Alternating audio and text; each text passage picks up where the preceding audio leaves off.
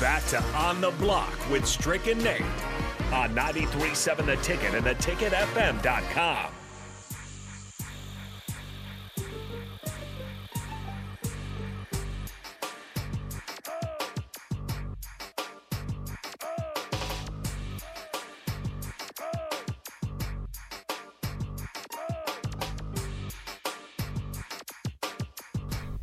We're back on the block for the final segment. We're crossing over with DP. No Jay Foreman right now, but the old school crew of DP and Nate Doggy Dog, Stricky. Yo, yo. We in the building. Thirsty Thursday. It's cold outside, but we're warm in here. It's hot on the block in here. DP, tell us a little bit, just real quick. You have a tremendous podcast. That has been, listen, I've been on the show and I absolutely love it. Briefly, kind of tell us about the podcast that you're now doing. I was asked by a friend, David Locke, who is the play-by-play guy for Utah Jazz. Yeah. And he started a podcast network. It was just him, like Locked On. And it was just, as he says, that after games, he has this noggin full of information, right? The thoughts. I know what you're talking about. Right? And he just need to get them out. Right, so he would call. At first, it was empty the noggin. Right, I'm just going to empty the noggin. Nice. Right, I like that actually. That's kind of dope. Right, but then in his connection with the Jazz, he said, okay, well, I want to be focused on this thing. So he started the Locked On Jazz podcast, and then because of what it did and who he was, that he created a net. He said, well, why is this just limited to the Utah Jazz? It should be all around the country. So it started out with NBA teams, and now it's all over the country where whatever your sports team is, there is a Locked On for whatever. it. Locked On Jimbo Fisher. Right. Like whatever that is. Right? Garbage. I threw that up for a reason. Garbage. Right, for whatever that is. And there's over 190 teams that are covered on this Locked On Sports Network. And he reached out and he says, look, I don't have anybody for Locked On Huskers. And I just thought that there was a dude. I just thought there was. There wasn't. And so he asked me if I would do it. And I said, well, I don't really have time, bro. I really have time. He goes, listen, I need a half hour a day. Half hour a day. I'm like, okay, so I had to go to the boss. Yeah. Yeah. Hey, boss, look, there's another half hour off the table. You cool with it? And she was like, yeah, go ahead. Like, no, that's dope. It's good. So we release it every day. We do the thing. And today, I don't know how you were in my head because literally for tomorrow, so I'll record it today for tomorrow.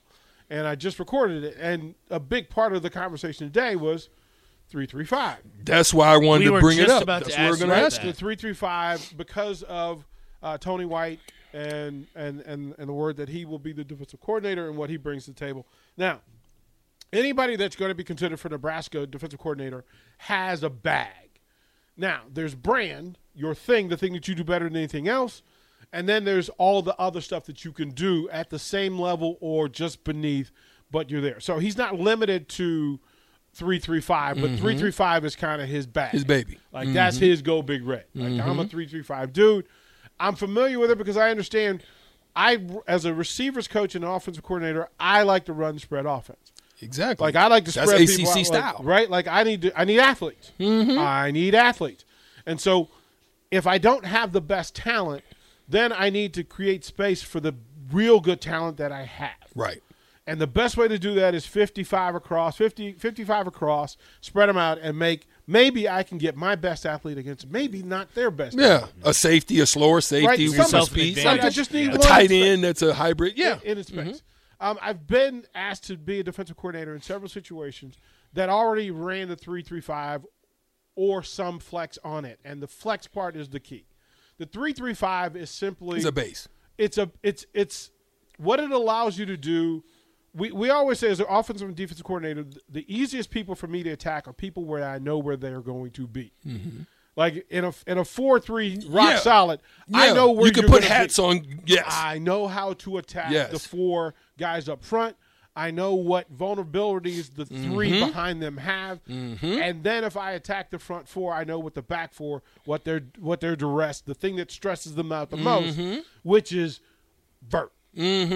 Like, vert, middle, so seams. Defensive back safeties, like your biggest fear is house, that somebody goes vertical. The 3-3-5 allows you some mystique because roll some guys over. Well, because I can flex from a 4-3 in a at the same time. Does Q Newsom fit in that? Depends on who else is on the field with him. Okay. So think of JoJo Domann. Yeah. That JoJo The versatility. didn't mind Stud. walking up and setting boundary, but here's the thing about those unicorns. They can't be elite at all three. They can be really good at them, but you can't be elite at 3 levels as a defender. It's just not possible in today's college Facts. Power 5 game. Asking a guy to take on Ohio State's 315-pound silverback up front at 225 pounds isn't logical all the time. But there are times when you can put him in that space, because if you're going to defend the stretch run and set a boundary where you need the other 10 guys defensively to fill from the inside to wherever you are at the numbers of the hash, then it works. Yeah. Now, So a good just example of just that a would be second, like Strick. Let me get to an ID, and we'll get to you Oh, in yeah. just a second. This is Lincoln's home for sports talk on the FM dial. Also online at theticketfm.com. On the internet. KNTK FM Firth. 93.7 The Ticket. I want you to continue to expound, but I want to throw this name out there for you and tell me if he fits at least 2 of the 3. Okay? Jalen Ramsey. Yes. That's the type of guy Brad says Micah Parsons. Right? Okay, he's a 2 or 3. But here's what happens if Parsons is your guy. What happens if you put Trey Palmer and I isolate Palmer against Parsons in the vert space where it's all hands on deck? Well, guess what?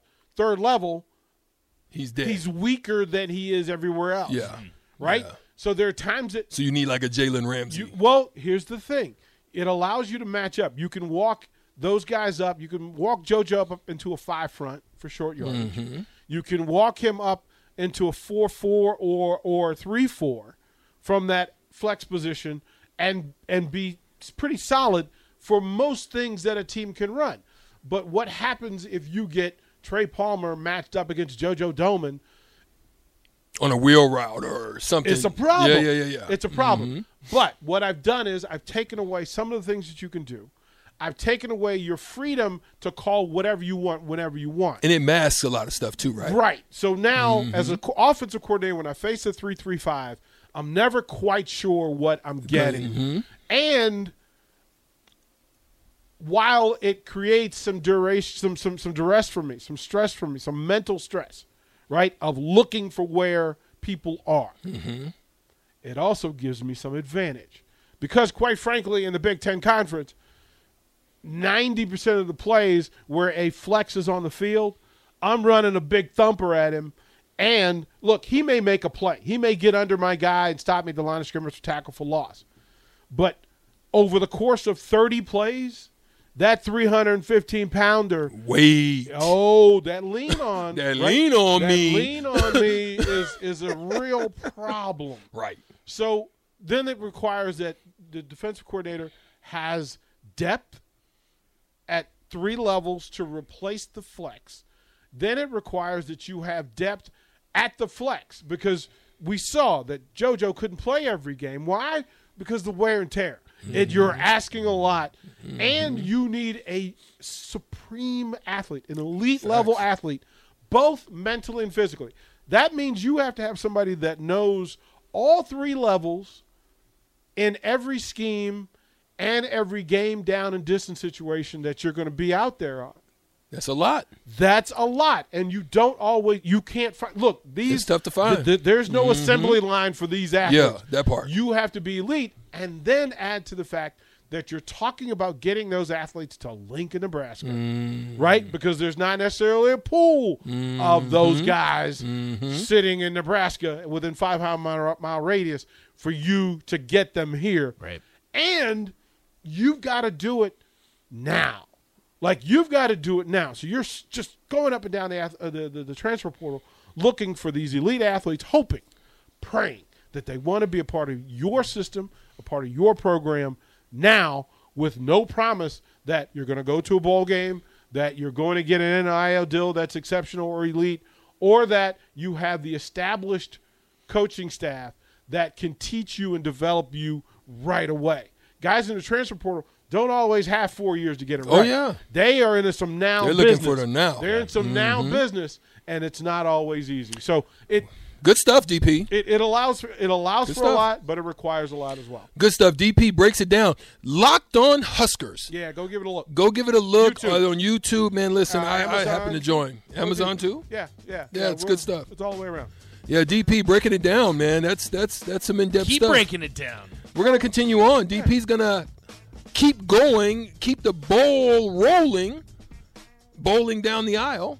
We got plenty. Knocking down pins. Knocking down pins on the next time you come through in here. We're here 2 to 4. DP now kicks in from 4 to 6, and it's Thursday. Yes, sir. Kevin Meyer, Kevin Corkin Meyer is going to be joining as well. We've got to get out of here. It's our time to be up on the block.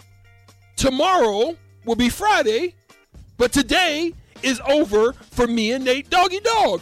Come back and see DP now as we finish out the rest of this day. I might hang around for a segment or two. E-Strick, Nate Dogg out on the block, 93.7 The Ticket and ticketfm.com. We out. See you tomorrow.